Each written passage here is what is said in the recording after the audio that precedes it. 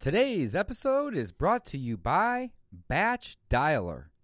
Receive unlimited outbound dialing free for 7 days. Go to batchdialer.com/Dave or use code DAVE when signing up.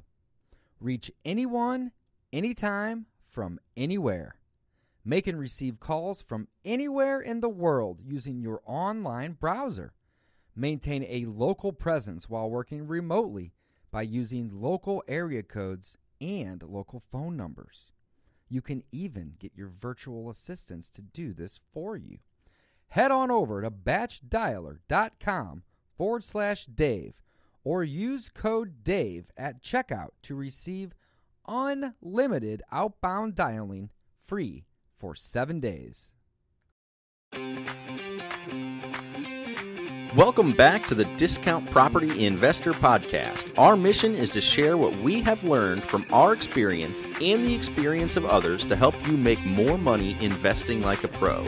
We want to teach you how to create wealth by investing in real estate the Discount Property Investor way. To jumpstart your real estate investing career, visit freewholesalecourse.com, the most complete free course on wholesaling real estate ever. Thanks for tuning in.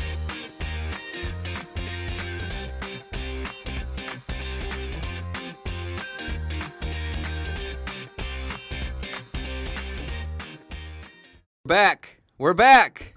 We are back. Hey, Mike, good morning. Are we back? We're back. All right, let's do this. Yeah, we're back. What are we talking about today, Dave? We are going to talk about negotiating with sellers. Oh, I like it. Let's jump in. All right. We haven't done a podcast on negotiating with sellers. All right. So let's talk about when you are initially on the phone with the seller first. Okay. So what do you do when you're initially on the phone?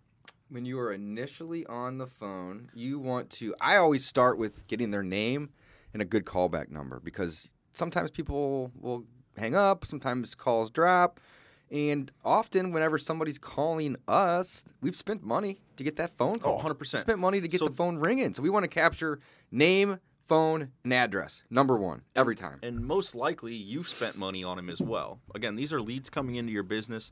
First of all, first and foremost, new investors, pick up the phone. That's the most important thing. Yeah, pick it up. And if you are not, you're throwing money out the window. You're throwing your hard-earned money out the window, and you're potentially losing out on a deal. So what you're doing when you're talking with a seller... Try to get their email at first, too, just because that way you can send them an offer later. And sometimes they may not like it, but you still want to send it. If you have the email in advance before you give them the offer amount, you've captured it. That's right. Doesn't have to be right away, but make sure you get the email before you send the offer or make the offer verbally, I think. So the other thing is you sound a little bit more professional or more like a company if you're asking for those things right away, too. So you say, hey, what's a good callback number if we get disconnected? You sound professional. Again, it sounds a little bit more like, oh, this is a person that's serious about this. Like, I didn't just call some random guy who's looking to buy my house. This is somebody who is, again, a little bit more seriously interested. So these things, they're very, very minor, and they're very little things. But your attempt is to build rapport. You're trying to start a relationship with the seller at this point. Most likely, this seller has a secret, and they don't want to tell you. And most likely, the secret is they're in trouble, or the house is in trouble. And people are not forthcoming with that. They don't want to be. So you have to create a friendship, create a relationship with this person, figure out what their secret is, and figure out how you can help them. So that is, my opinion, your first objective when you're on the phone, is to make a friend. So get their contact info, gain their trust, make a friend. That's really what you're trying to do when you are first on the phone. And this puts you in a better position to then negotiate with the seller. Again, that's all what I was talking about, kind of digress, but that's where I was going with that, is you want to create a relationship so that you can negotiate. You have to. You got to create a relationship. Well, you want to make a friend. I always say that. You want to make a friend with whoever's calling you. Again, you've spent money to get the phone ringing, and you want to build trust with them because you want to be able to help them. I mean, that is the name of the game here. You know, we're not really buying houses. That's actually a side effect of solving problems. So we're trying to solve a problem for them, whichever that might be. And in return, we get a great deal on a home that we can either add to the rental portfolio, or we can flip it and make 20 or 30 grand, wholesale it, maybe not even go there sometimes and make a quick 5 or 10. Lots of options. I think what a lot of people miss in just business in general is that your goal is to add value. Oh, man. No matter People where, forget that. Yeah, no matter what you're doing, if you're not adding value to someone, they're not willing to buy the service. They're not willing to pay you. They're not willing to sell you the house. In this case, buying their house is the service that they're buying from you. Right. Or selling you their house is the service they're buying from you. So again, you have to add value to that person in some way. You have to make it easy for them to sell, or you have to make it comfortable. You have to, again, you've got to, it's a little bit different. Most people don't buy and sell houses that often. That's right. Most people don't have experience with it. So you need to be their guide. You have to be the expert voice for them. Again, You gotta. Yeah, so Okay, it's just so let's talk about the leads coming in, but no, I really want to make this episode about the negotiating process. So Okay. when the leads come in, you want to get their name, their phone number, their address, or the address of the subject property, maybe an email, maybe not right then and there, but get that later for sure. And then you want to build rapport with them. You want to let them know that you are here to help, that you can, solve a problem for them. Next, you want to figure out why they're calling you. I think that's really, really important. Ask, why do you need to sell? If they want to sell, or they're just tire kicking or shopping for offers, that's fine. It's such a simple Give question. them an offer range or an offer amount. But you really are there to figure out why they are calling you. You want to determine, and this is really just a simple tool, to determine their level of motivation. If you ask somebody, why are you selling, and they say that it's not your business or they're not comfortable sharing it, that's fine. Ask them when. The when reveals the why. I absolutely love that. The when reveals the why. So let's do a little role play. Mike, why are you selling? I don't really feel comfortable telling you that, Dave. Okay, that's fine. No problem. I'm here to help. When would you like to close, though? When do you need the money? Do you need it next week? We Or? need to close by the end of next month because the estate has to be closed out by Boom! There's the why. Because the estate has to be closed out. It doesn't matter what it is. They're basically going to tell you. Or you can just kind of dial down like, well, why do you need the money next Tuesday? And oftentimes you'll hear something crazy like, well, I'm going to jail on Thursday, so I need the money. So it's like, boom, now you have just identified their level of motivation. If it's not high, maybe not spend a lot of time on it. But if it is high, drop what you're doing and go look at the property or start analyzing it. Yeah, so it can go another way too. When role play. So if Dave were to ask me again why, and I say I'm not telling. And Mike, why are you selling? I'm not really comfortable telling you. Well, when do you need to close? I'm not really I'm not in that big of a rush. Sometime. Okay, sure. Well, we're typically buying properties in this neighborhood for between $80,000 and $95,000. Is that going to be in your price range? Oh man, that seems really low. Okay, no I saw problem. one down the street that sold for $300,000. Oh, wow. Yeah, Yeah. well, that's just not going to work for us. But if you like, I can call you back in a couple weeks and see if things have changed. All right. Boom. I'm not wasting time dealing with somebody that's looking for retail, guys. We are in the wholesaling niche in the real estate investing business, and you have to buy right. What's my favorite saying? You make your money when you buy. You get paid when you sell. So I'm going to keep reiterating that. You got to get a discount. But really, though, to simplify this again, somebody the other day said that they really like this, so I'm going to run with this for a second. But what wholesalers do is they provide liquidity to the marketplace. That's really the main thing that we do. And how do we do it? We trade these owners, these property owners, or these sellers, we trade them convenience for a discount. That's it. That's all we're doing. We're trading convenience to them. We make their life easy, meaning we're going to buy it with cash. We're going to close quick, and they have to do no repairs. So it's an as-is purchase. That's the convenience that we are offering. We don't offer that convenience for retail. Why would we? There's no money in that. So I make it very clear when I talk to sellers that I can close quick and I can buy it as is, and I pay cash even, right? Which really just reiterates that I can close quick. But I'm not going to pay retail, and I can't help them in terms of offer them that level of convenience for a discount, well, then I'm not interested as the buyer or wanting to buy that property. So, And that goes back to the value proposition I had mentioned earlier. Again, Dave's value is I can close quickly. I'm a cash buyer. I can help you. I can help you sell this house fast. Yeah. That's the value. And That's if the that's value. not a value to them, you won't do the transaction. It's not worth it. So again, there has to be a motivation there for them to sell either quickly or as is Love or it. whatever. So build some rapport. Ask them why. If the why doesn't reveal the why, then ask the when, which will then reveal the why. Okay? And then next, what you want to do is you want to run comps. You always want to run comps next, and you want to determine the ARV. So we use a simple formula called the maximum allowable offer formula. If you're familiar with it, it's very simple. It's maximum allowable offer equals ARV times 70%, which can vary a little bit, minus your repairs, and then minus your wholesale fee. So in order to get an offer, we got to know what the ARV of the property is. Okay, so you want to run comps and determine what the ARV is. Again, you are looking for like properties when you're doing ARVs. You want to look for properties that are similar in size, very close in proximity, and have the same number of beds and baths. Also, you want to look at the updates on those properties. You can't compare a newly rehab property to one that needs $50,000. Again, after repair value. So you want to find the ones that have already been repaired to determine your ARV. Next, we multiply that by 70%. Again, that's why you need to have a motivated seller. They need to be willing to sell knowing that they're leaving 20, 30, and sometimes even 40% on the table because they want that convenience that you're offering. Again, we're trading a discount for convenience. So if you are not getting a discount, why would you want to provide convenience to them? Very, very simple. Very, very simple. All right? So then next what we want to do is we get our ARV times it by 70%. Next we want to subtract our repairs.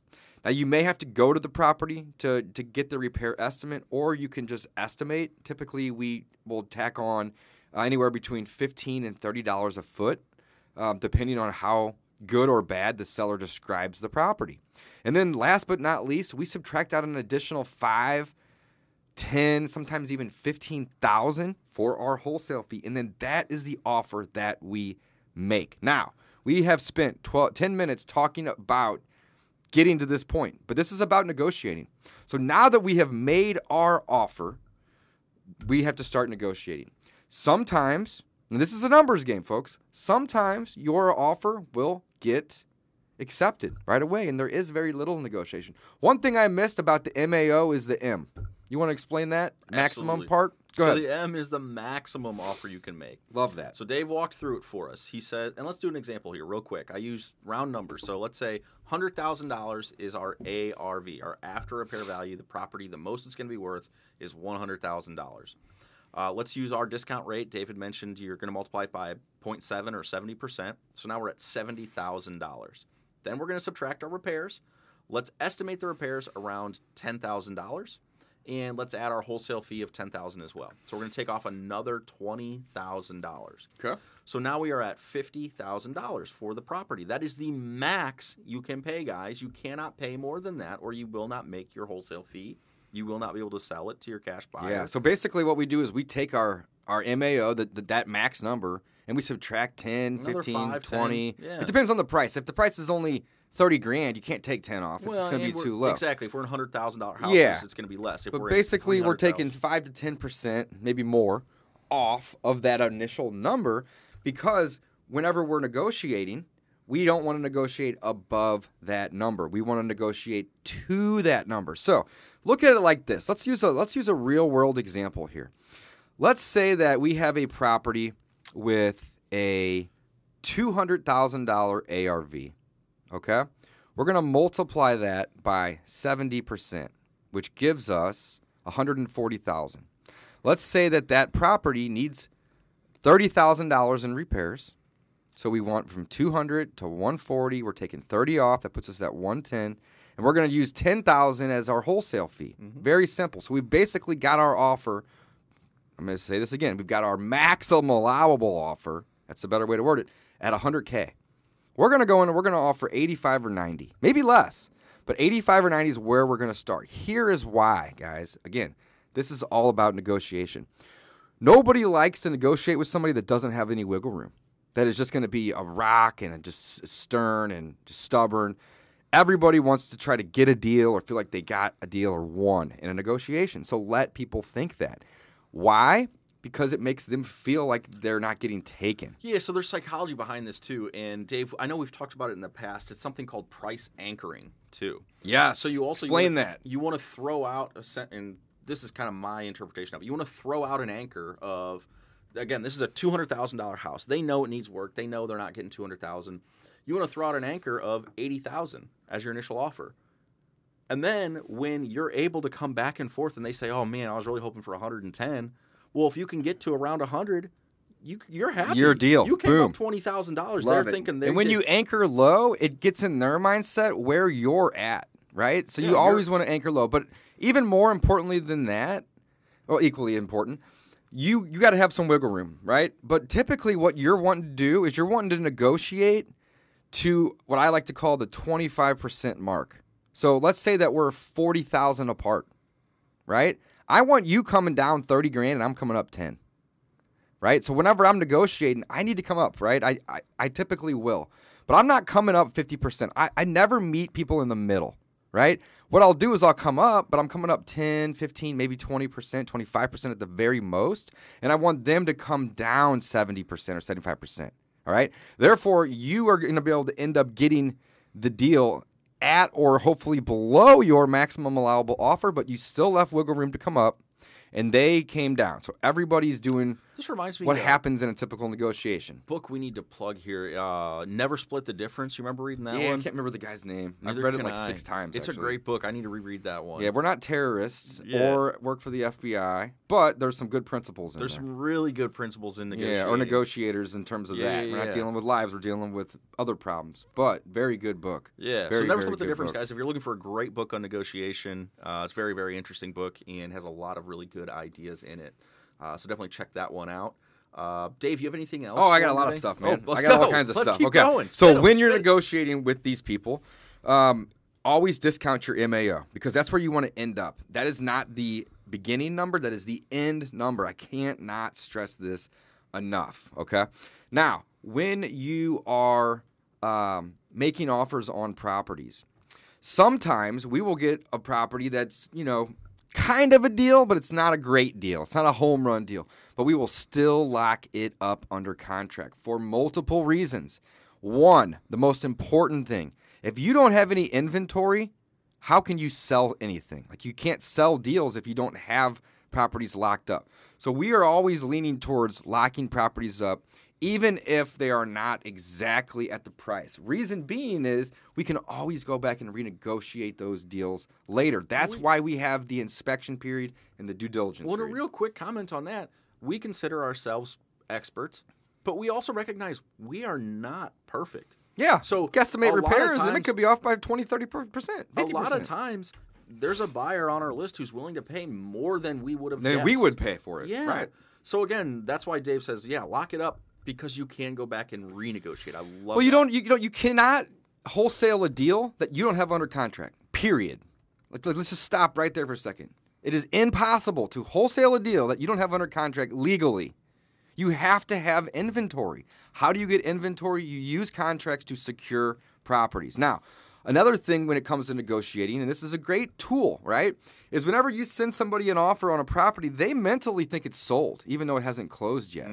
So if you have to go above your MAO just to secure that property, well, use your due diligence period to maybe try to increase the amount of repairs, or maybe you are just wrong and they are higher. Try to use that period to lower your MAO and prove that to the seller that it's not going to be worth $260 when it's all done. It's only going to be worth $240, which affects the entire equation, right? So you want to increase the repairs. You want to decrease the ARV of the property. But essentially, when you have it under contract and you come back and let's say you can use one of those, great. If you can't, well, then just say, I just can't pay this much. The offer is too high. And what typically happens, I'd say at least 50% of the time, the seller already thought the property was sold in their head. They saw themselves mentally at the closing table. They visualized it. And now you're coming back and you're saying, I don't think this is going to work. So what ends up happening is they go into problem-solving mode. Well, man, I was really hoping that you were going to buy this. Let's role play for a second. I was really hoping that you were going to buy this property from me, Mike. What do we need to do to get this deal done? Like, it sucks that you can't pay the $80,000 that you had told me. Yeah, I'm really sorry, Dave. You know, but, how far apart are we, man? What do you? Yeah, I mean, again, like I said, the comps that we found, it just is not worth that to me, and I just can't do it. If you could come down, I mean, I could pay $70,000 for the property. You could do 70 for it? I could I do mean, 70. I really was hoping to get 90 when we first started talking, and we kind of, met at the middle at 80. No, I understand. But I do need that. to sell this because I'm getting relocated. Did I tell you that? I'm moving to Kansas City. I understand that, Dave. And next I really week. would like to help you out, but 70 is the best I can do. I mean, I can keep my closing date same time, but we're going to have to come down on price if we can do that. Well, here's the thing. I owe 72. Can you give me 72? We can do 72, make this happen. Okay, boom. So we just got $8,000 off of the deal. By just talking. We didn't do anything more than speak on the phone to this person, right?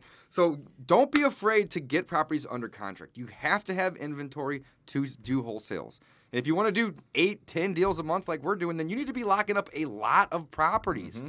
We typically close on 90% of the deals that we get at this point, but there are some deals, sometimes 2 or 3 in a month's time that we have to back out of because the numbers don't work. And it's not because we're bad at what we do. It's because we sometimes discover things along the process of doing due diligence that changes the equation. That's 100% true. I mean, it's so true. And we do on a lot of our deals, we make a lot of our deals subject to a sewer lateral inspection. Most of them are doer sewer laterals because that's the one thing that you can't inspect by yourself. Like you got to have a camera go in there. I can walk around a property. Mike can walk around a property and determine if it needs siding or a roof or windows. I mean, those things are visible. They jump out at you. But the sewer lateral is sometimes 12, 15 feet deep in the ground, and they're very expensive too. So if we come across a property that has a cracked sewer lateral, well, that might cost $3,000 or $4,000 just for a little bit. It could cost $10,000 or $15,000 to do the whole damn sewer lateral. Yeah. So we need to know that in advance because if we don't know that, that's how we will end up paying too much for the property.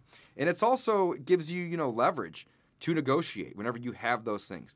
It's rare that Mike and I hire an inspector and pay $300, $400, $500. Very rare. But sometimes people will do that too because the inspector's job is to find every little thing. They're nitpicky. That's what you hire them for. They're going to give you a 70-page report with 100 little things. And you can take that back to the seller, and you can also use that as ammunition to get a lower price because your repairs are going to be basically that sheet or that 70 pages. Everything's going to need to be addressed if you were to do the rehab, properly. So lots and lots of tips and tricks here on negotiating with sellers. I think the main point that I want you guys to take away from this episode, though, is don't be afraid to lock up properties. You got to have inventory. If you don't have inventory, you can't sell deals. If you go in over your MAO, not the end of the world. Use your inspection period to try to get that property down. If you get it at MAO or even better below MAO, I don't see why there's a problem. That's a win. That's a home run. You should be able to wholesale that deal. Yeah, and it's okay to be nervous about it too. Yeah. It's totally okay to second guess yourself. And if you are brand new, don't give the earnest money to the seller. Take it to a title company. That was the first mistake I made at wholesaling. Not the first. I had many more before that. But the first deal I did, I gave the seller $10 check because I thought that's what I needed to do. Yeah, right? Hey, no big deal, So man. if you are new and you find that deal, get the contract signed, take that to a title company or a closing attorney, depending on where you live, and open your escrow account with that third party. Pro tip, some people are going to say that's the dumbest thing I've ever heard. But, man, some people are going to say, I did not know that. That's the thing. I did not know that. Yeah, I didn't know that. You don't know until you know. You don't know until you know. That's right. Awesome. That's right. So, guys, when it comes to negotiating with sellers, don't be afraid to get it under contract. Ask them why they are selling. Try to get their level of motivation determined from the get-go, and then offer them a solution. Also, I don't usually ask the seller what they're asking for a property. Instead, I reword it, and I say, what do you need? What do you need to get? I don't really care, and I'm not going to say this to them, but I'm thinking in my head, I don't really care what you want. What do you need? Because that's really why I'm here. I'm trading convenience for a discount. I said it earlier. So, what is that level of discount that you're willing to give me for me to make your life easier, right? So figure out what they need for the property. There's also a couple different techniques out there that we use to determine what a seller owes on a property. So when we are negotiating with them, we can actually figure out what they owe on that property. So, we typically don't like making offers, 30, 40K above what somebody owes, unless it's still a home run deal or, below our MAO. One of the places that we love to use to run our comps is PropStream. And if you're not familiar with PropStream, you need to check it out. It is an amazing place to go run comps and help determine those ARVs. I'm going to actually put a link in the show notes for you guys to get a free trial with PropStream. We use the hell out of it. So check out PropStream if you're looking to run comps or need help with that. But at the end of the day, guys, just make a friend, build some rapport, figure out why they need to sell, figure out what they need to make this work for both parties, and lock it up. Use the inspection period to make the numbers work if they don't already. And that's it. Don't overthink it. You don't need to go out and buy a $10,000 course on negotiating with sellers. Just be yourself. Anything you want to add, Mike? I mean, it's not hard. You just can't be scared. You gotta just literally just talking to people. It's it. That's all that it is. Don't be afraid to talk to people. Don't be afraid to make offers. Get properties under contract, and go back and be honest with them. Say, hey, I thought it was worth more. I'm sorry, I can't pay that. Just like my contract said, we're gonna have to either renegotiate or we're gonna have to part ways. Love it. Yeah, love it, guys. Thanks for listening. I love dropping these short podcasts with some gold nuggets in it. We will be back soon with more for you all. Signing off. Thanks for listening to the Discount Property Investor Podcast. If you enjoyed this episode, please like, share, and subscribe to help us reach a wider audience. To jumpstart your real estate investing career, visit freewholesalecourse.com, the most complete free course on wholesaling real estate ever. We would also appreciate it if you left us a review on iTunes or Stitcher. Thank you in advance for your support. And remember, you make your money when you buy, you get paid when you sell. Now let's go build some wealth.